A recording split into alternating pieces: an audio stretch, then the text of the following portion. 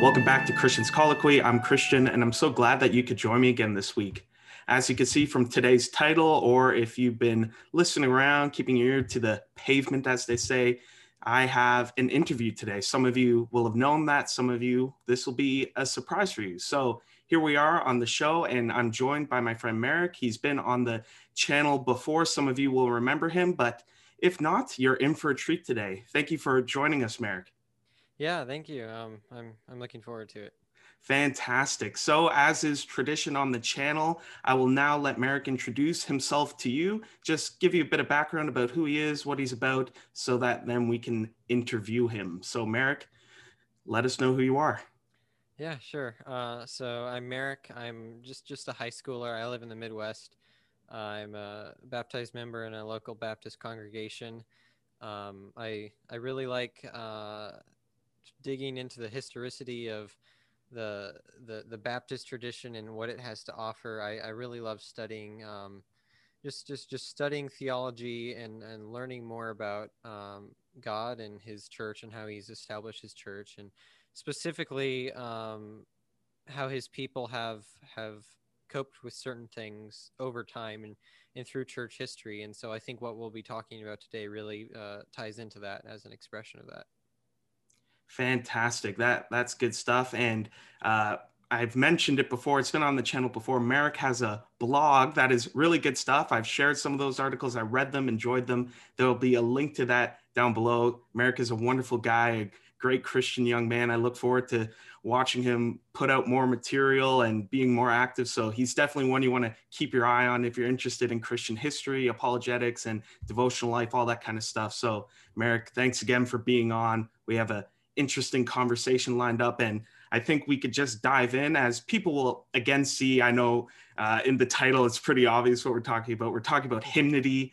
That's an interesting term. It comes up a lot on the channel. Some people will know it from their church lives, but we're going to dig into hymnody a little bit, but then really talk about one hymn, a hymn that has been influential in your life over the past year, especially with everything going on. But before we get there, let's just dive in, and I'm going to ask the question. You could say whatever you like, but what about hymnody interests you? Why are we here talking about hymnody? What is it? Why are you into it? And maybe a little bit of why we should be into hymnody. Yeah, that's a good question. Um, I think for me, when I first started studying theology or reading stories about these wonderful Christian writers and things, I found hymnody to be a culmination of all that. It's all of this kind of bottled into a package that is sung during worship. So I would say what we have in hymns is almost the culmination of all these poetic achievements and brilliant music, which, as we know, music is something that really, uh, both music and art, really reflect the culture that it was written in.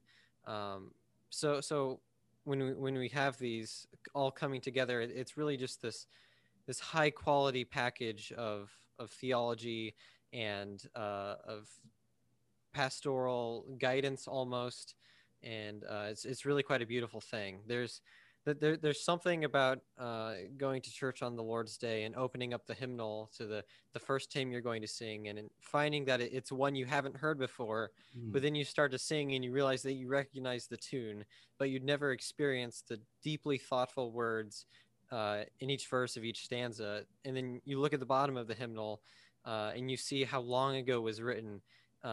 There's just a testament there about how God's truth is timeless. Um, the fact of the matter is, the people that are writing these hymns that we sing in church really knew their Bible, and they held it as inspired. And that's something I think we should cherish, and is really manifested in their writing.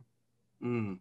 That's a good word, and I like the couple of the points you brought in there, where the hymns, they present this rich theological tradition, understanding, and it brings along with that tradition, we could say, it brings it with it that history of the individuals who wrote these hymns. And the way you describe that, in a lot of ways, it's kind of like scripture, where you have this amazing, wonderful Old Testament that presents so much theology. Then you get to the Psalms, and it's the theology put into thoughtful, poetic verse. And that's really what we have with the hymns, where we have this rich Christian history and theology, and the hymns is where that's brought out in poetic verse and then sung by the people together. That's fantastic and a great introduction. Why we like hymns, why we like talking about those historic hymns. There's a lot going on there. So that's a great place to start. And from there, we're going to zoom in on that hymn that I mentioned. We're talking about one in particular. I'm going to briefly introduce it by reading the first verse, and then I'm going to let you unpack it in a few questions. So just to read the hymn, we're talking about today, Abide With Me. Some of my audience, I'm sure, will know that hymn. It's a pretty popular hymn if you're using an older hymn book, but let me read out the first verse. I'll leave a link in the description down below where you can read the whole thing. Remember, hymns can be read like poems, they can be digested, but also sung. So I'll also leave a link to people singing it. Fantastic. But here's the first verse just to jog your memory if you already know it, or if you haven't, here's probably a good advertisement why you want to check it out. So, abide with me. Abide with me. Fast falls the eventide. The darkness deepens. Lord, with me abide. When other helpers fail and comforts flee, help of the helpless, oh, abide with me. All right, that's fantastic. I love that one too, and I'm glad Merrick's going to talk about it a little bit. So the first question I have for Merrick, and please, again, take this however you like. We want to hear your thoughts on it. What draws you to this hymn in particular? We've spoken about this hymn a bit over the past year. Maybe you want to share with the audience why this hymn? If you had to pick a hymn to talk about and to share with us, why Abide With Me? Yeah, that's a great question. Towards the beginning of 2020, when the lockdown really started and the fear was in the air, I remember reading those beautiful words in the first stanza, and then in the later stanzas as well, of how God is the help of the helpless, and when other helpers and comforts flee, that we can still abide in Him. I remember hearing one of the later stanzas, which reads, "I need Thy presence every passing hour. What but Thy grace can foil the tempter's power?" And it really impacted me, and it struck me being at home during quarantine. I realized how easy it could be to simply fall into sadness with what's going on in the world. But realizing that every hour I needed to be continually abiding in God's presence, it really struck me. And to realize that someone else had, many, a very long time ago, or what feels like a long time ago, had written about the same thing. It was really impacting. The comfort that can be received from reading another Christian's writings about how they found solace in God and His promises, it truly is, it's priceless. To be able to know that God's promises of comfort to His people are true. Not that I was having issue doubting them, but these hymns and these writings, which, as you mentioned, this was originally a poem. Not necessarily, it wasn't put to a tune until after the writer Henry Light was passed away, which comes into the history. I'll mention in a little bit. But to have evidence of that by reading hymnody, it in not only reading it but singing it in your congregation with the people you love right by your side, it's truly a wonderful experience. Right on, amen. And maybe let's talk a little bit about that, where there's sort of, you talk about this hymn, how it got you through hard times, but you mentioned there was this sort of discovery on your own, but then there's also singing it with the church. And those are two ways that perhaps the hymn is encouraging. So maybe you want to spell that out a little bit. Why would singing a hymn or reading a hymn or whatever we're doing on our own, how do we approach that? Is it weird to just pick up a hymn book and read it, or is that something you'll do? And maybe you want to talk about that a little bit. I know a lot of Christians understand singing together as a church, but how do hymns fit into your own reading personally alone at home? Is that something you do? Yeah. Yeah. That's definitely something I do. I read my hymnal very often. Our organist at church, she really introduced me to actually just sitting down and reading a hymnal. She loves to read her hymnal. She loves to talk about it, and we were just talking about some things going on in our lives, and it was just such a comfort to know that not only am I reading the same hymns that people wrote hundreds of years ago that we're dealing with hard things, but I'm also reading the same hymns that people in my church are reading, that people that can comfort me and share their experiences with me are reading. So yeah, it certainly is a congregational thing. I think of singing a hymn, right? Many churches in liturgy will confess, say, the Apostles' Creed towards the end, and so that's confessing doctrine. Um, but for hymns, I think of it almost as if you're confessing, and I'm not talking about confessing sins. When I say confessing, I mean pronouncing to believe in something, Right. um, as confessing pastoral truth or things within the process of sanctification, the ups and downs, the going back and forth, the struggles with sin, the realization of Christ's victory in our lives, our union with Christ. I view it sort of like that. So yeah, hymnals are definitely something that um, should be read, especially in light of realizing that a lot of the hymns we have today were originally penned as just poems, and that goes back to your episode on Cooper. A lot of what he writes is just a poem, and added to added to a tune later. But yeah.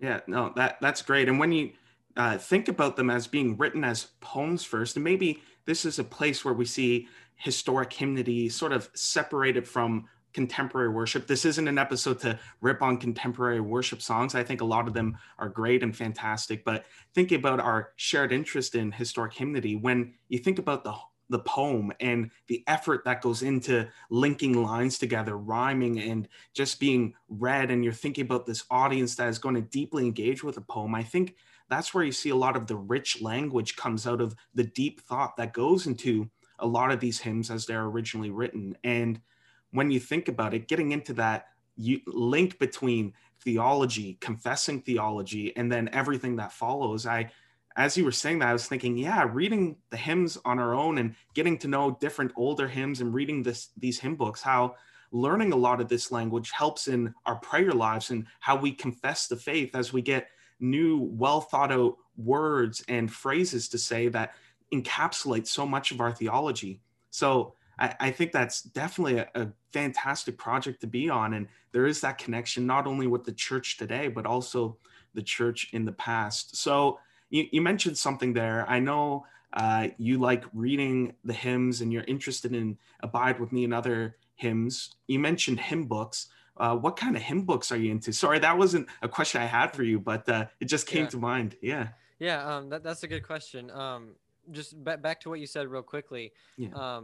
You mentioned how historic hymnody, a lot of these hymns, when you think about them, they're not really, a lot of them weren't originally intended to be sung in congregations. Mm. When we think about Cooper's poetry, or even myself as someone who has written poetry, it's not been something I've said, okay, I'm going to write this and it's going to be something that's going to be sung in churches. And I'm sure that's not what Cooper was thinking.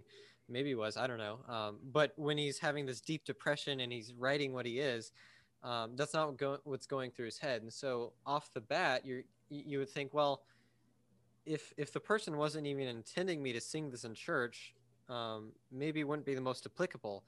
But I would say it's the very reason that they weren't intending for us to sing it, but that it was out of their own sorrow and their own realization of the Lord's presence in their life and their necessity of abiding in Him, like with the hymn we're talking about, that we can really connect. So we don't need the person to have specifically written it to be sung in congregations throughout the world to be able to connect. It's in those most intimate and connected moments with their feelings that we can really connect. But in regards to what you said about hymnals, I a couple months ago I was at church on the Lord's Day.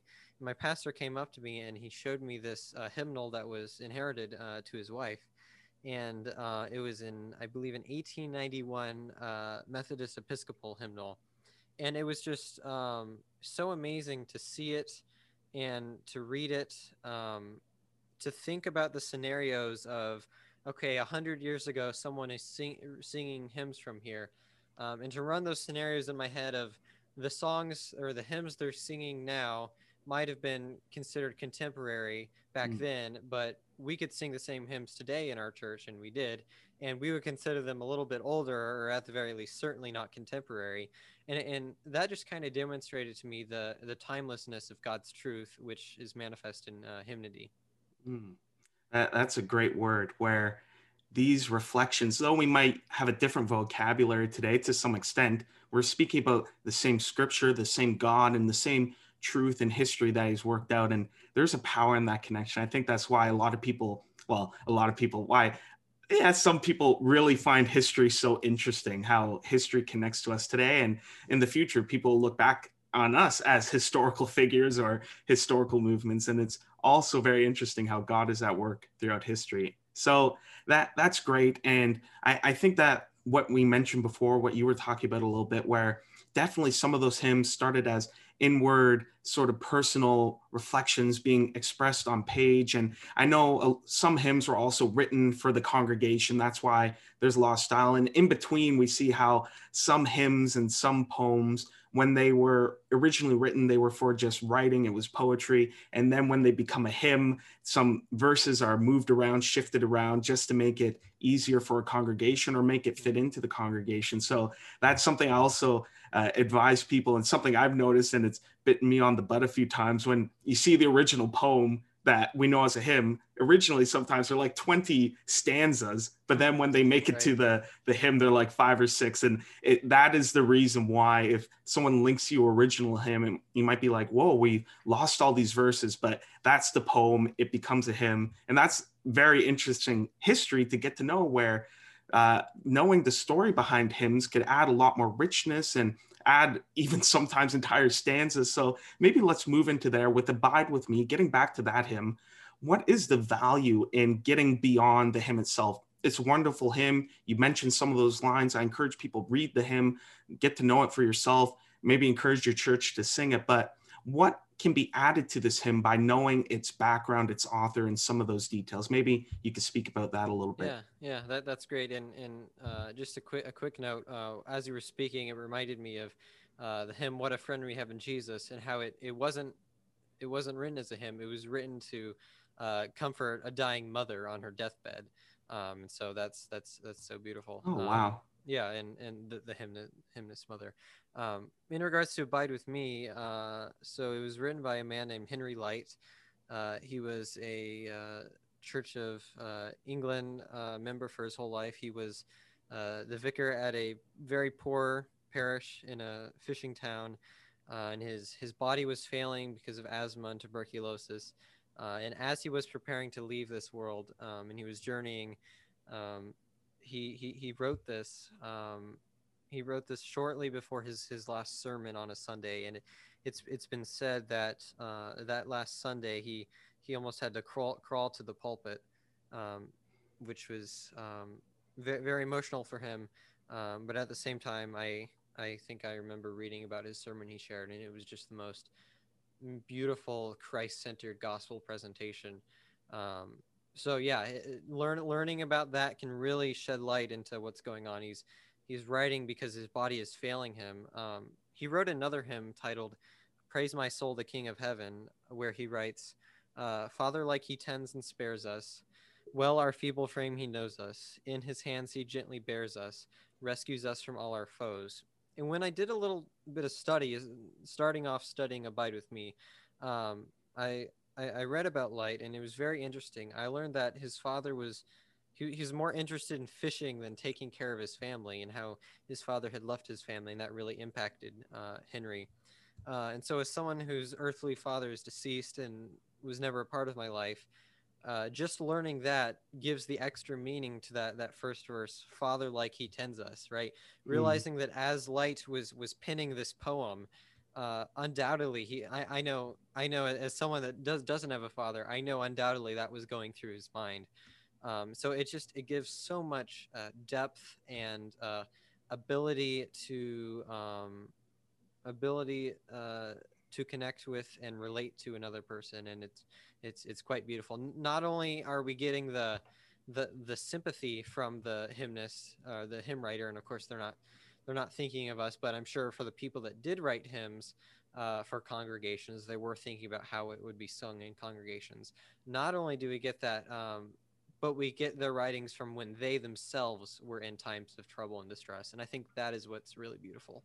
That was really good. Thank you for sharing that. And I think that your testimony and thinking about the author here, that really presents us how so often when we're reading words or singing words, we just take on the tone of whatever we're feeling. And so often in Christian worship, the tone is celebratory, it's triumphant. And I think that's great and fantastic. But as you mentioned, if you think about a hymn and realize that a man is dying and he's writing this as he prepares for death, that could certainly bring other emotions out and bring us into sympathy, where we're thinking about those low points where the person not had comfort because everything was going great and they saw God working in great and spectacular ways, but it comes from a place of knowing they'd be going to him soon and they're ministering in a congregation. So, and that's true with so many of the hymns, where it adds so much texture, we could say, to the words we're singing, when we know, oh, it's not just written to be catchy, or it's not just written to rhyme. And of course, they often are catchy and they often do rhyme. And that's a wonderful aspect of the hymns, where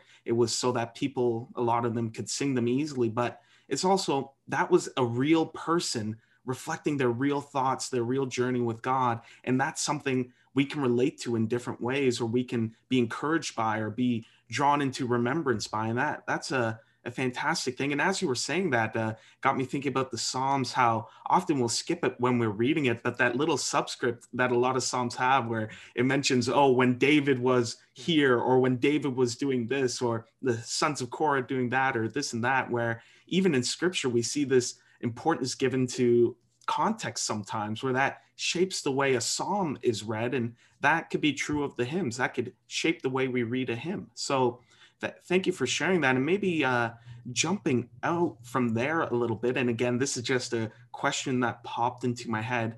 As we're singing these hymns, or as we're reading these hymns and we're thinking about the authors, I know pragmatically speaking, perhaps for I know a lot of our friends, I know we've talked about it a few times, but for a lot of young men considering pastoral ministry, reading about the hymns and their authors, that's a great place to find sermon illustrations or introductions, where you'll find these great, amazing Christian heroes and stories. But I think for a lot of people, as you mentioned, learning a bit about the author, that led you to read about his sermon before his death and learn a bit about his life and biography. Maybe you want to speak to, how does learning about hymns and their authors introduce you to other Christian resources or other Christian literature? Is that something you find happens often as you get to know different hymn writers and their stories? Yeah, that's great. Christian, I remember the week you uploaded your 5th episode on Cooper. It was a Monday, I believe. And the previous day, the Lord's Day, we had just sang There is a Fountain. And my pastor had read an excerpt from Kenneth Osbeck's 101's hymn stories. And so my pastor just kind of talked about Cooper's depression and his befriending Newton and other things. And so I just remember watching your video and saying, hey, I should really study these hymns that I sing at church. And so that really is what set me really into studying it. And so I started studying Cooper some more.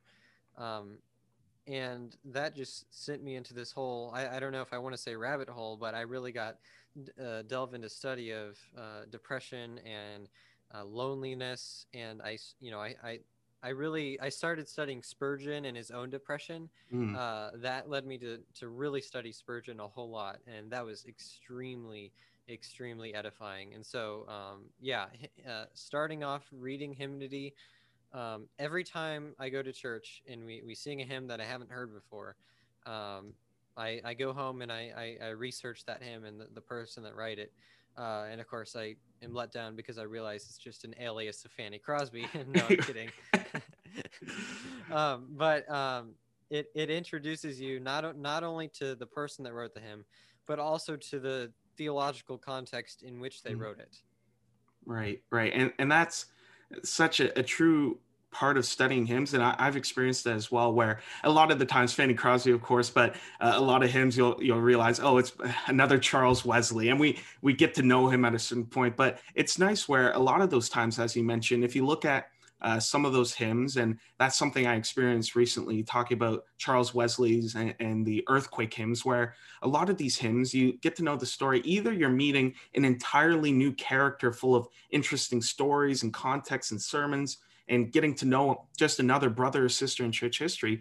Other times you'll get to know, oh, it's John Newton again, it's Charles Wesley again, it's Fanny Crosby again, but it might be a point in their life, and you're getting to know an interesting story of this person of faith going through something and expressing that. So I think for people who are looking for devotional resources, or looking for places of encouragement, or looking for places, maybe someone who shared their struggle before, starting with hymns is a great place to not only read a wonderful poem or a wonderful hymn, but it gets you into so much more if you look for it. And I think you exemplified there how just reading about a hymn and getting into a story, and I know we talked about this quite a bit, has led you on a study that has better equipped you to speak about depression and mental anxiety and all those different conversations that are very real, very pastoral, and people need comfort in those situations. And church history is just another resource. Hymns are just another resource that come alongside big ones like scripture and prayer that we'd be wise to make use of. So thank you for mentioning that. Sorry, I went on a bit there, but I'm getting excited thinking about it. I want to read more hymns now. Yeah. So maybe from there, those were the big questions I want to ask. But before I let you have your closing thoughts and say whatever you want to say, maybe I'll just ask you right now on the spot. You did not prepare for this at all, and maybe you're nervous about that right now, but really it's just a quick question. Alongside Abide With Me, this hymn that got you through a hard time, what are maybe 3 other hymns right now that you can speak on, like just mention, that are really good, you recommend that people who are listening or watching to this check out? What are 3 hymns that just hit the spot for you, perhaps? Yeah, that's a good question. The first one that comes to mind is Rock of Ages. Mm. It's I mean, the writing there is just so beautiful and so touching. But what's also really cool about that one is not only do I get to read the writer, of course, who we both are acquainted with.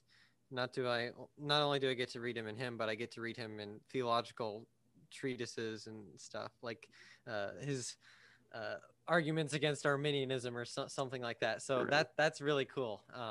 So that would be one. Just from a perspective of something I'm grateful for is There Is a Fountain. It's so touching to be able to realize that those words could be uttered and pinned down in such depression. And if that could happen, surely I can be grateful in all things. And so that's another one I would definitely say is just stunning. Hymns are really versatile. Like I can I really like church architecture, and this is an anecdote, but I really like church architecture. And so a lot of times I'll travel to different places and I'll photograph churches, but most of the churches I'll photograph, the really big ones, they're very run down. I've visited some ones where there's been fires. And so there's this hymn titled Built on the Rock the Church Doth Stand. And the first stanza goes, even when steeples are falling, Christ builds his church in every land, still while the bells are chiming and calling. So I remember there was a time where I was kind of saddened at the church in America, its decline. And that hymn really spoke to me, realizing that Christ's true church will always be here, and the gates of hell will not prevail against it. So yeah, that's just another anecdote to show that the powerful application of hymns to everyday life. So yeah, those would be some of my favorites. Thy Strong Word is a very beautiful hymn that I like as well. I like a lot of hymns. Nice. That's great. And I love how when I asked you a question, not prepared at all, you had 3 different hymns and a 4th one just to add on there, but they all come with a bit of a story attached to them, where you think of the hymn, you love the hymn, but there's also, for the first one, knowing a bit about the author and how his theological writings have been a resource to you. The second one draws you into gratefulness, where you think it was written in this place, like thinking about that struggle and how we have so much to be grateful for, acknowledging our blessings. And then that very like that salient point about how this hymn just speaks to the churches around you, and you relate it to your experience visiting churches and just thinking about the church as a body in North America. And that is such a wonderful thing. I think that's a big part of getting to know hymnody, where it's not something you do in isolation. As you're reading the hymns, as you're thinking about them, you're attaching it to bits of your walk with God and seeing how those words reflect different questions, struggles, or even just interests we have. I think that's fantastic. And it speaks to, as you mentioned, the versatility of hymns and how they relate to our lives. So thank you for sharing that. That's wonderful. And from there, I think we're nearing the end here. You've said so many wonderful things. And I think a lot of people listening to this, they better start checking out some hymns now after you said all that. But I'll let you close it here on your words, and I'll have my little closing after. But maybe right now, and this is something I try to do with all my guests, what is one encouragement or perhaps word or lesson or instruction, whatever you want, what would you leave my audience with now? Yeah, I would say a couple things. Firstly, if this has sparked anyone's interest, I don't think you would after watching this, but I don't think people would go into hymns, and this is a warning against that. Don't go into studying hymns as you would study, say, like dogmatic theology. Don't look at hymns as some propositional truth that you are going to read out of context and try to derive truth from that. While propositionally, of course, there's so much truth. This is really something that requires study into context, and into situations and cultures, which is really where the beauty comes from.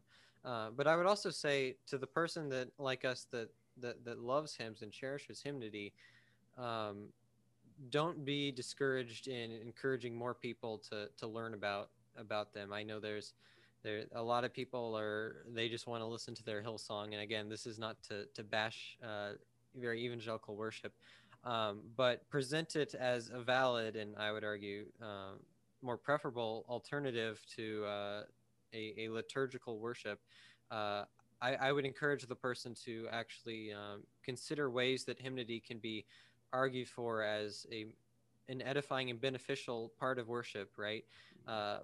How it brings people together in song, how it stories can be brought together, and how everyone can experience what's going on when you're singing this, and how you can discuss, oh well, that stanza really stuck out to me during service. Oh yeah, that was great. I'm so glad we could talk about that stanza over lunch.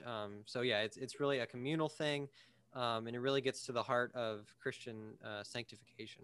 Mm, amen to that. And as you're saying that, it just brought to mind when we think about hymns and worship, and as a teaching tool, even where as a youth leader, thinking back to my time doing that, when you ask youth a question, and maybe Merrick, you've seen this or been in that position where someone asks you a theological question, a lot of people, the first place they go to is a line from a song that they know, that they've sung, that they memorized. And I think if we know and love the hymns, they offer those brilliant one-liners or stanzas that really reflect theological consideration, thought, and just scriptural awareness a lot better than a lot of other places. So I would encourage people, if you're thinking about how do I raise up children in our church well and get them thinking about theology, having them sing the hymns and know the hymns, I think that is just building on a wonderful foundation that just adds to their, not only their knowledge, but their ability to express the beauty and the truth of the Christian faith. So Merrick, thank you for sharing that. Thank you for answering these questions and being here with us. You have been an absolute delight to have on the channel. I'm sure I will have you on again in the future. I encourage everyone now, look in the description down below. Not only will I have the hymn we talked about today, but check out Merrick's blog. He's got wonderful pieces on there. And I very much hope that there will be a lot more to come in the future. You have a brilliant mind and a lot of great things to say. So again, thank you for being with us. Yeah, thank you. I really appreciate what you've done for introducing hymnody and church history here on the internet, but not even just on the internet, but I think of how I've shared what I've learned from you with others in real life, and so that's been a great benefit. So thank you. Oh, I'm very happy to hear that. That is heartwarming. So everyone, thank you for joining us today on Christians Colloquy. I hope you enjoyed it. I hope you will check out the things we were talking about, and I hope that I will see you again here next week for another episode or whatever else we got going on. Take care.